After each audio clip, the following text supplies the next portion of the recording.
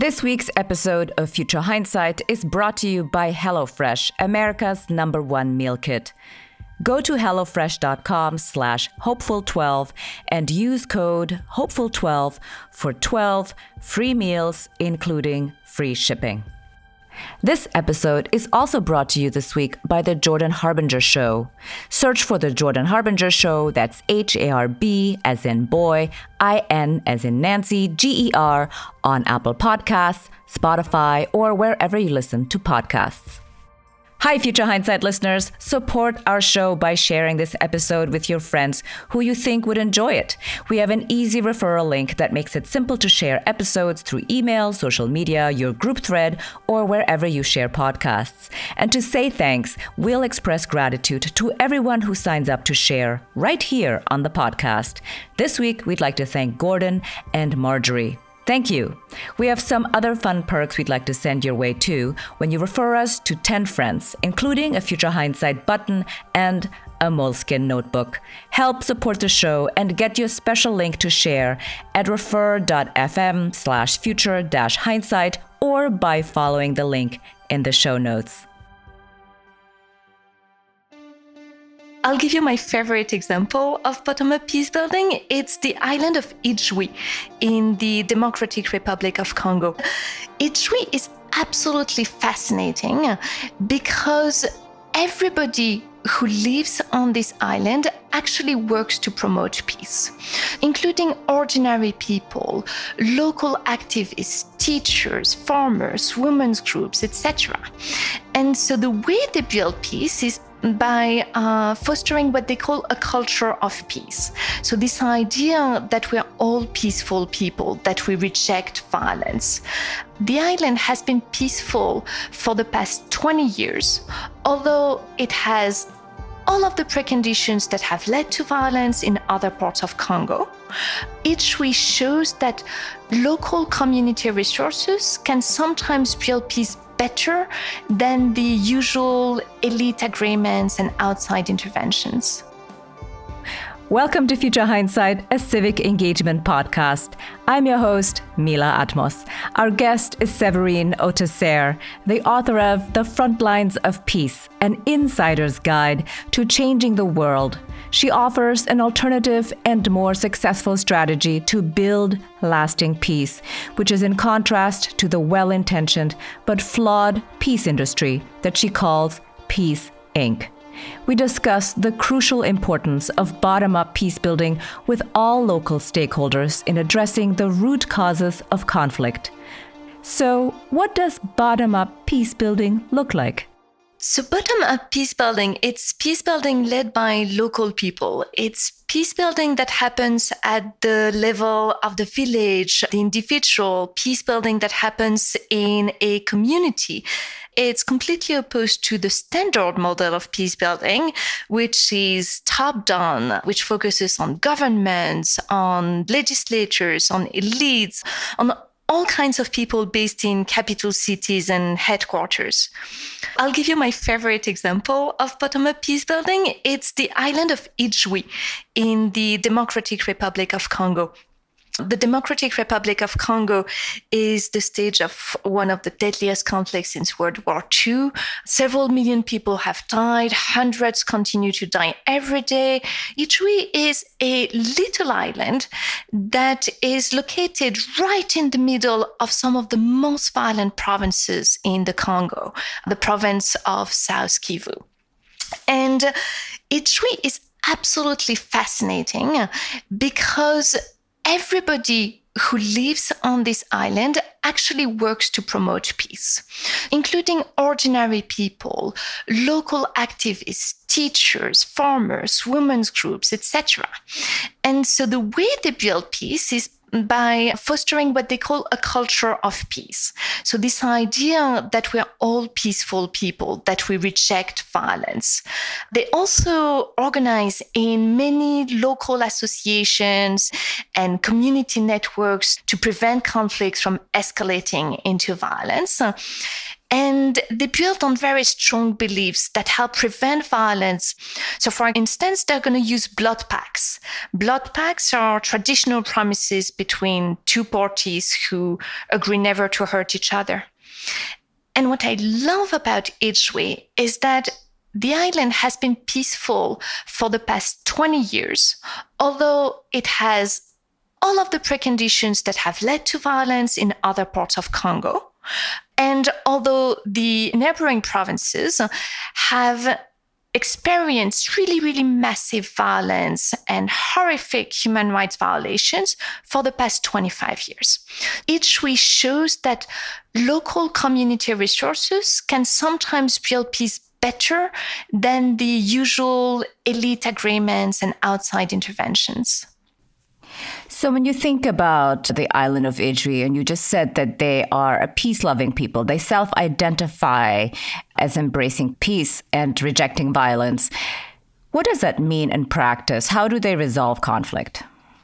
So the way they work is that when there is a conflict, they don't go to the police or to the army, but instead they will go to the local mediators, to the local wise person, to someone that they trust. So sometimes they go to the local priest, sometimes they go to a nurse, or they will go to the local teacher, and they will ask that person to mediate conflict. When I talk about a culture of peace, it's not only making sure that when there is a conflict, you actually go to people who have the skills to resolve the conflict, but it's also teaching your children that you are a peace-loving people, that violence is not the answer, that violence is shunned. And it's making sure that everybody grows up in this understanding that peace is what matters above all else. Yeah, what struck me about this whole story about Edgeway is the treatment of the pygmies in Edgeway. Can you talk a little bit about that and how that friction, the tension between the dominant group and the pygmies is still mitigated by the idea that peace matters above all, even though they are incredibly unkind and cruel, in fact, to the pygmies? Yes. So in Edgeway, you have two different ethnic groups. You have the Bantu Havu people who make up about 90% of the population. And then you have the pygmies. They self-identify as pygmies. And the pygmy population is about 5% of the population. And historically, pygmies have always been discriminated. They've been treated like not only secondary citizens, but sometimes really treated like animals. So a lot of discrimination that results in very concrete differences in terms of the access to power. Pygmies have no access to local power, to being the leader of a village. Very little access to prestigious positions like being a teacher, being a nurse, and also very little access to land, which is super important in Edgeway because land is the primary means of survival. One of the things that was surprising to me when I started working in Edgeway was why pygmies hadn't rebelled. I've worked in other parts of Congo where you have pygmy populations who are a really small minority, for instance, in Nyunzu, in North Katanga. And they are discriminated against with the same kind of consequences as in Edgeway. But in Nyunzu, they decided to fight and they decided to use violence. And that led to a lot of raping, a lot of killings, a lot of villages that were burned to the ground, hundreds of thousands of people who were displaced, who had to flee their homes. And so when I was in Edgeway, I tried to ask pygmies why they didn't rebel. And regularly, they looked at me as if I was asking a stupid question, which I probably was. And eventually, one of them really told me things very bluntly. He said, "We understand that we could be fighting, but we don't want to do that because we are a peaceful people. And peace is what really, really matters to us. And we don't want to break the peace. And then I asked him, but what would you tell people like me who come from the outside and who see all of these human rights violations and the situation you live in? Do you want us just to stay away and to do nothing? And he said, no, you should come, but you should brainstorm with us. You should ask us what to do. And together, we should decide how you're going to help. And to me, that's absolutely key. It's this idea that as outsiders, we can have a positive impact, but only if we follow the lead of local people, if we ask them how we can help them and what they want. So in the process of doing this, brainstorming, listening to them, and working together with them to bring to fruition their own ideas and be the people who take action, and execute on their plans, what have you learned in that process about the essential components that contribute to successful bottom-up peace building? There are really multiple paths to peace. And what I found is that usually when we see successful peace building, the residents have achieved peace thanks to grassroots efforts in which everyone was involved. So again, it's really important to make sure that you include the poorest and the least powerful members of the community, and that you also include perpetrators of violence when you try to build peace. The second important point is that everybody usually builds peace by building on their own specific, unique local history, politics, and culture. So I was telling you about Ijwi and how they build on their culture of peace, which is something that has developed over 200 years, how they use blood pacts, which is also something that is rooted in history. And the third important point is outside support. So when I've seen foreign supports actually work in conflict zones, it's a different kind of support from the one that we usually see. It's a support by people that I think are role models, individuals who respect local residents, who listen to them, and who really build on their skills and their networks and their expertise. The ideal intervener, since you just mentioned that, how does this person differ from the stereotypical Peace Inc. operator? They don't think that as outsiders, they know better, that they have the right theories and skills and expertise, or that they bring the ideal solutions to people's problems. But instead, they respect local residents, they listen to them, and they're open-minded. They understand that other people may have a different understanding of peace, democracy, development, and different priorities. The second point is that they know usually the local context well. They have extensive local networks, and they speak at least some of the local languages. They're in it for the long run, so they stay on site for years, sometimes decades. Another really important point is that they don't put themselves at the forefront of peace efforts. So for instance, they don't put their logos everywhere, but instead they remain low profile. And they turn the spotlight on the achievements of their local partners, local authorities, ordinary people. They're flexible. They keep adapting their strategies based on the results and feedback that they get and the way the situation evolves.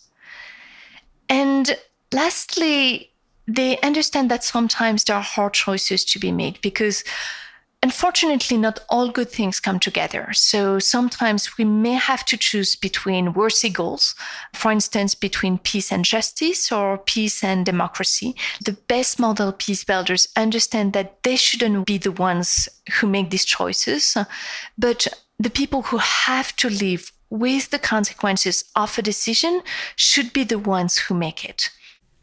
Yes, this is basically the opposite of how Peace Inc. works. Can you explain how Peace Inc. actually works in general and how it has become essentially a giant industry with one model? The way things work is that governments, diplomats, peacekeepers usually try to resolve conflict by interacting with other governments, with other diplomats, with other outsiders, with elites, with presidents, with rebel leaders, with people based in capital cities and headquarters. And they usually ignore the grassroots bottom-up efforts by ordinary people and by local activists that are so important in constructing and maintaining peace all over the world. And another key assumption that they have is that all good things come together. So, for instance, that elections will naturally lead to peace. We know that elections that are organized shortly after a war will usually fuel violence rather than promoting peace and democracy. Basically, they try to promote everything as a package deal. So they will promote peace and justice and human rights and democracy and gender equality and everything together without acknowledging that there are often tensions between these different goals.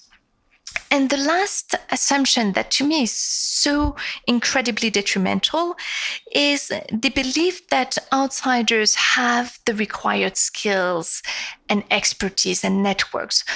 When you talk to people at the United Nations headquarters or in many foreign affairs ministries or even in the leadership of many non-governmental organizations, they'll tell you that what makes a good peace builder is education in specialized topics like gender or human rights or election organizations. And by contrast, they'll tell you that the knowledge of country specialists doesn't really matter because they really need generalists. They need people who can work in different conflict zones. And as for the knowledge of local people or of people who know everything about a single village, it's not really important. When I was 22, I was fresh out of graduate school, out of SIPA at Columbia University. And I got my very first job as assistant country director for Médecins du Monde, Doctors of the World in Kosovo. So at the time, I didn't speak Albanian or Serbo-Croatian. I had virtually no knowledge of Kosovo history, politics, and culture. But I got the job because I spoke decent English. I had 2 fancy master's degrees, and I had some field experience in a variety of post-conflict zones and developing countries. In hindsight, I feel absolutely terrible when I think about my Kosovo assistant at the time. His name was Nerim. Nerim had 20 years experience analyzing political, social, and economic issues. He had a tremendous knowledge of the Balkans' history, politics, and culture. He had lived in Kosovo all his life. He was also much older and much wiser than I was, but I was the foreigner, so I was in charge. I had no idea what to do with him. And so eventually I found a way to keep him busy. And I asked him to compile and translate clippings from the local press. And I can still see him every morning religiously posting his work on our bulletin board, and none of my colleagues ever read it. And even I often didn't have the time to read it. So it was such a waste of time and energy and talent. And after that, as I started working academically on peace building, I realized that that was a typical situation for foreign peace builders. Because again, most foreign peace builders assume that local people do not have what it takes to build peace, that they are incompetent, corrupt, and violent, otherwise they wouldn't be at war. And by contrast, foreign peace builders believe that they have the required skills and expertise to build peace. We'll continue our conversation with Séverine in a moment. I want to take a minute to tell you about HelloFresh, a fun new way to cook without the usual hassle. Now you can cook restaurant caliber meals without finding the right recipe or even visiting the grocery store. Best of all, they're giving away 12 free meals, including free shipping, when you go to hellofresh.com/hopeful12 and use code HOPEFUL12. HelloFresh offers pre-portioned, high-quality ingredients to you every week, so you know it's fresh from their farms. Even cooler, HelloFresh is the first 100% carbon-neutral meal kit, and its meals have a 25% smaller carbon footprint than grocery store food. They've also donated more than 4 million meals this year alone. We commend them for their civic engagement. I just cooked the Korean beef bibimbap. I love to cook, but I've never tried a Korean recipe before because I was under the impression that it would be cumbersome. Not so. This meal was easy and delicious. My whole family devoured it in one sitting. Go to hellofresh.com/hopeful12 and use code HOPEFUL12 for 12 free meals, including free shipping. I also want to thank our other sponsor this week, the Jordan Harbinger Show. In my totally unbiased opinion, Jordan's show is one of the best interview podcasts out there. In fact, Apple awarded them one of the best podcasts of 2018.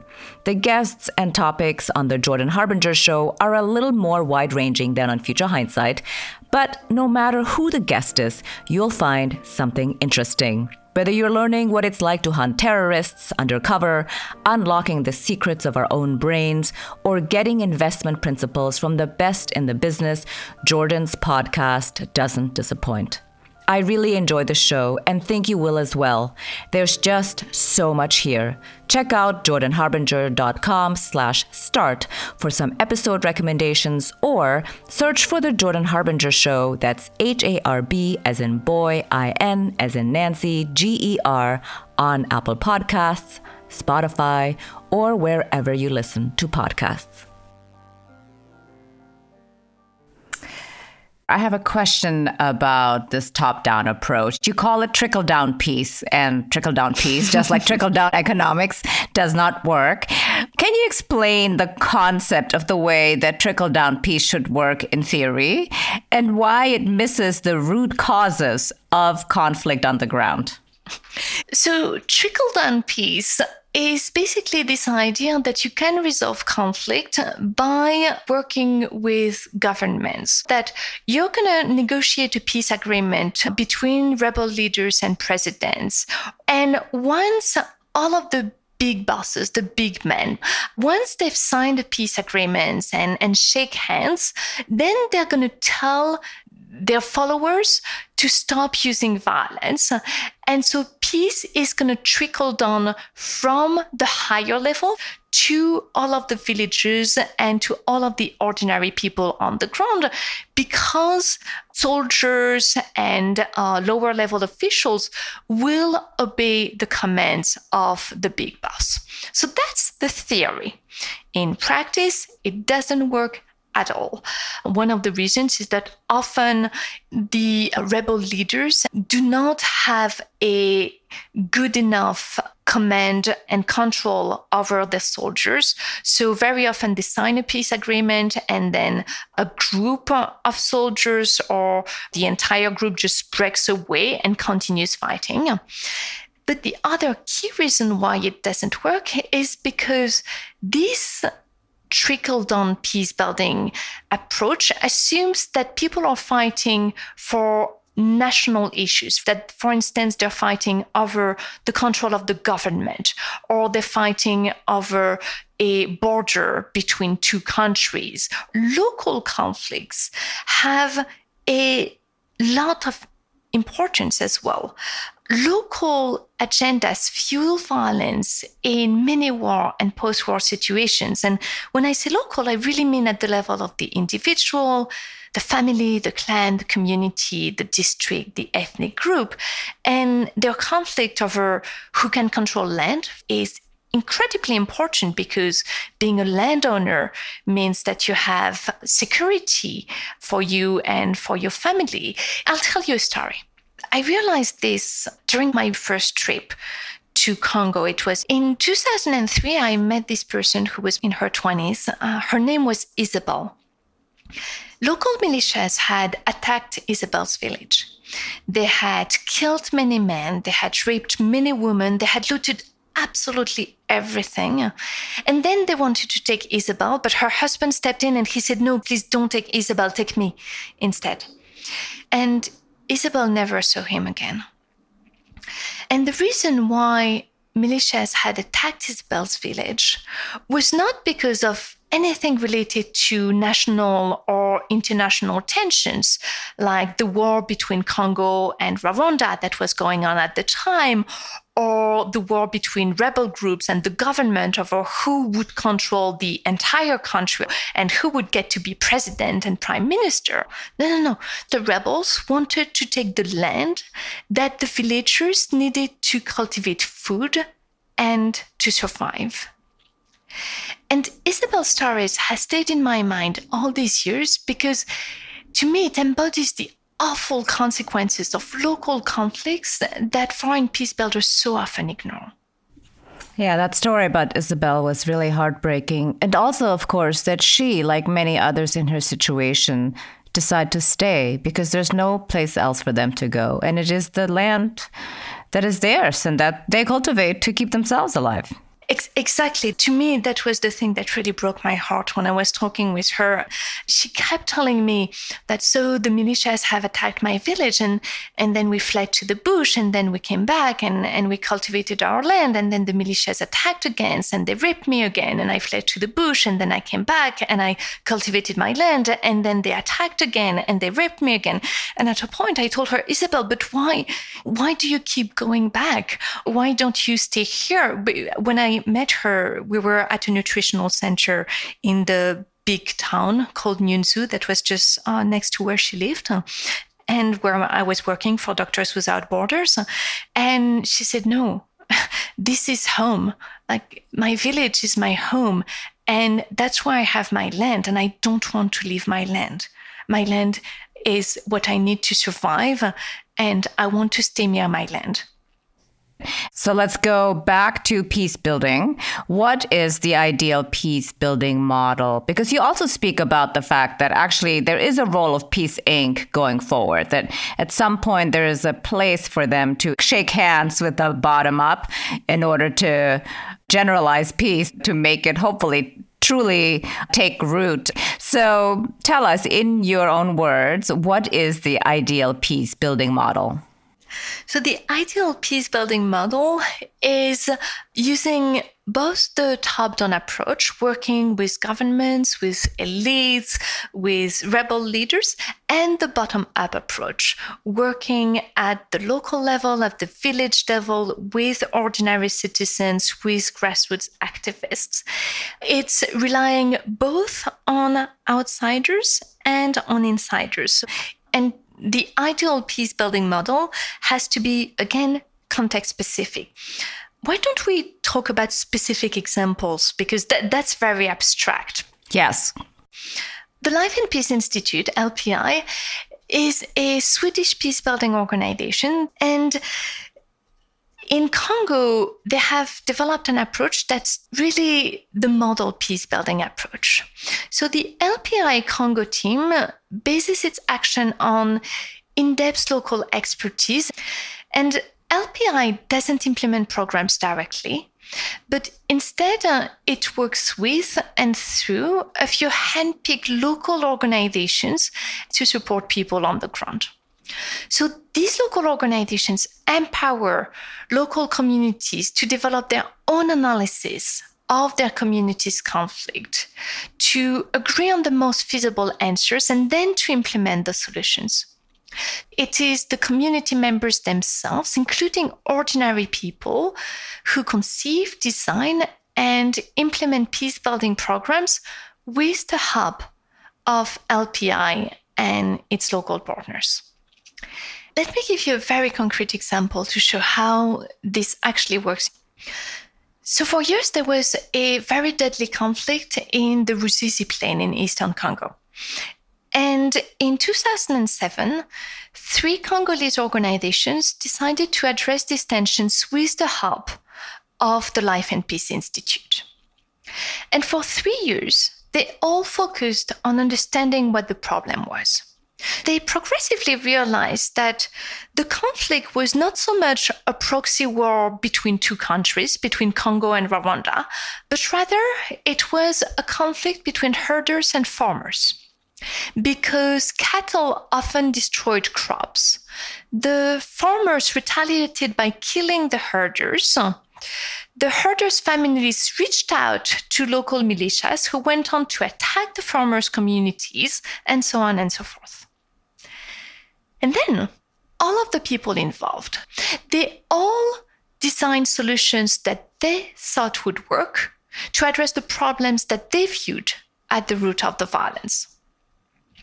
So, for instance, they decided to establish routes for moving cattle with very minimal disruptions to farmers. They also erected public signposts to publicly mark the road that the herders should take with their cattle. And they established mediation committees in which they put representatives of both herders and farmers so that these committees would smooth out any tensions that may arise. So for several years, the seasonal migration of cattle took place with very little violence. Dozens of militiamen handed in their weapons, and ethnic groups that were fighting slowly started working and living together. Yeah, this is such a great story, and it's completely unsexy when you think about it. Peace building, and you work for the UN, and you do this high-level summit with the president, and et cetera, et cetera. And then in the end, it's like you want to mark where the cows walk. That's not what people think about when they think about peace building. No, and you're not the first one to tell me that my alternative approach to peace is unsexy. There was a review of my book in the New York Times, and the phrase was decidedly unglamorous approach to peace building. I was like, what do you mean unglamorous, unsexy? It may be unglamorous, it may be unsexy, but it works. And That's really important because violence is not sexy, but peace is sexy. I was talking with a peace builder a couple of years ago, and he was telling me we have to make peace sexy. So that's going to be the next book. Excellent. No, I totally agree that peace is sexy and violence is not. I agree with you there 100%. But so I think this is a good time to ask about where democracy fits in, because people think that democracy is sexy, that elections are interesting, and this is the be all and end all. And so with peace building, specifically the top-down approach, really, as you say, tries to deliver this in one package. But it actually doesn't work very well. Tell us where the disconnect is. Usually, we really think of peace and democracy as reinforcing each other. And we usually try to promote peace and democracy as a package deal because, again, there is this idea that elections will naturally lead to peace. But when you look at the track record on the ground, elections have actually fueled violence when they were organized shortly after a war, and they have actually reignited the conflict. We've seen that in numerous cases all over the world, in Afghanistan, in Congo, in Colombia, in Somalia, in Ukraine.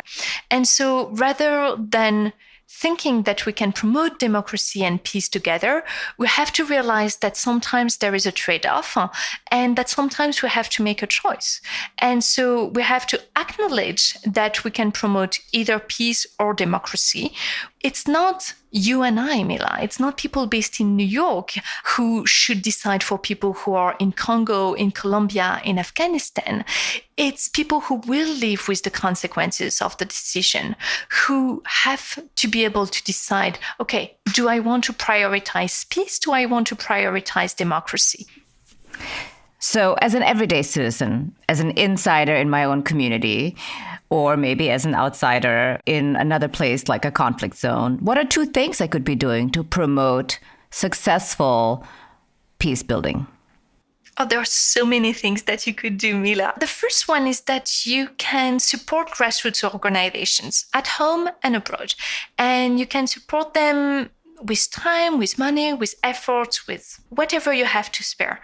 Local grassroots organizations really help make a difference and really help decrease violence, both in conflict zones and in the United States, in our own communities. So I know that a lot of your listeners are interested in how activism can succeed and decrease violence in the United States.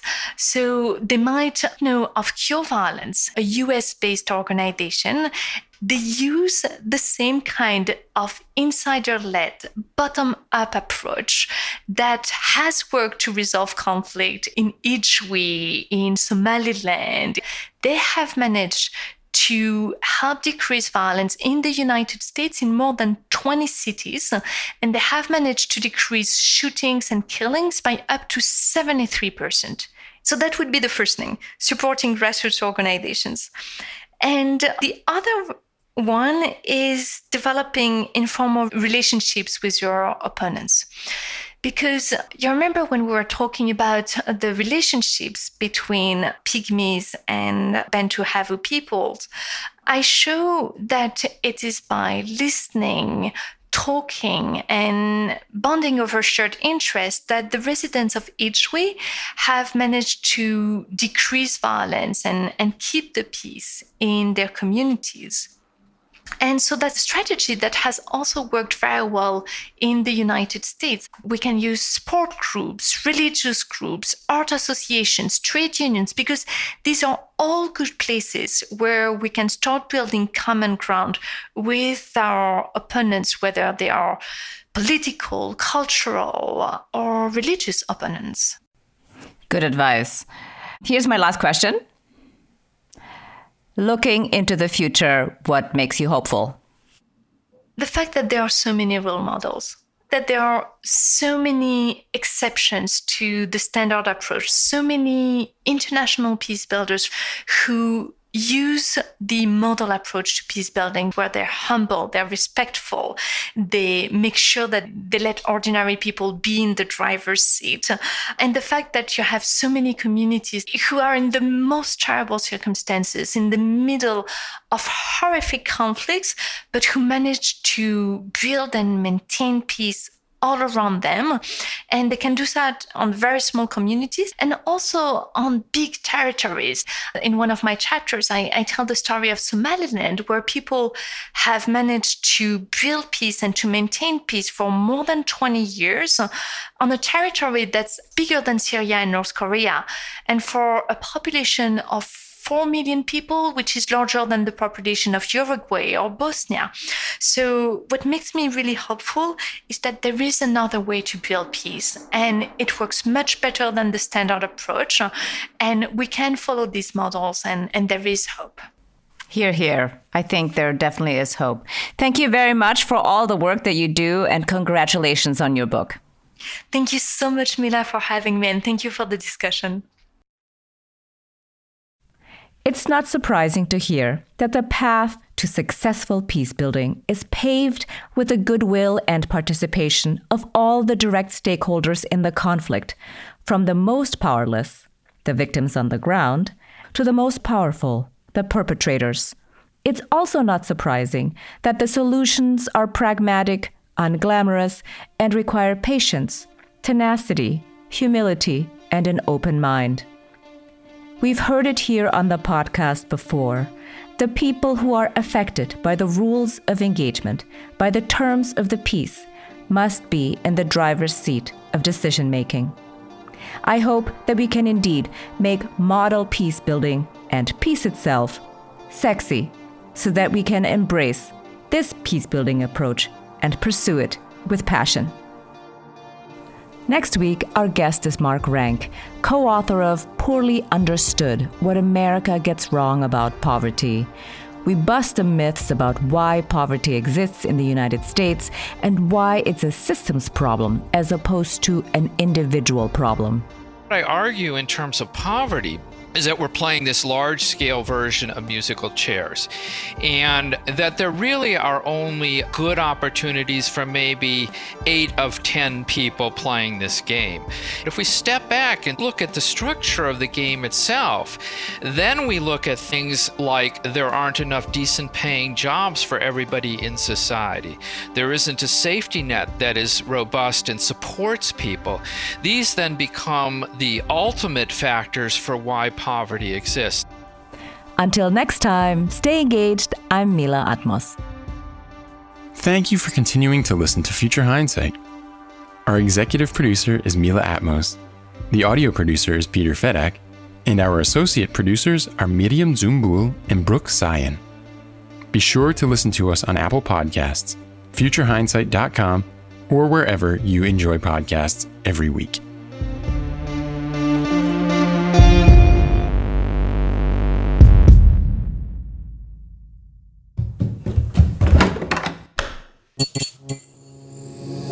This podcast is part of the Democracy Group.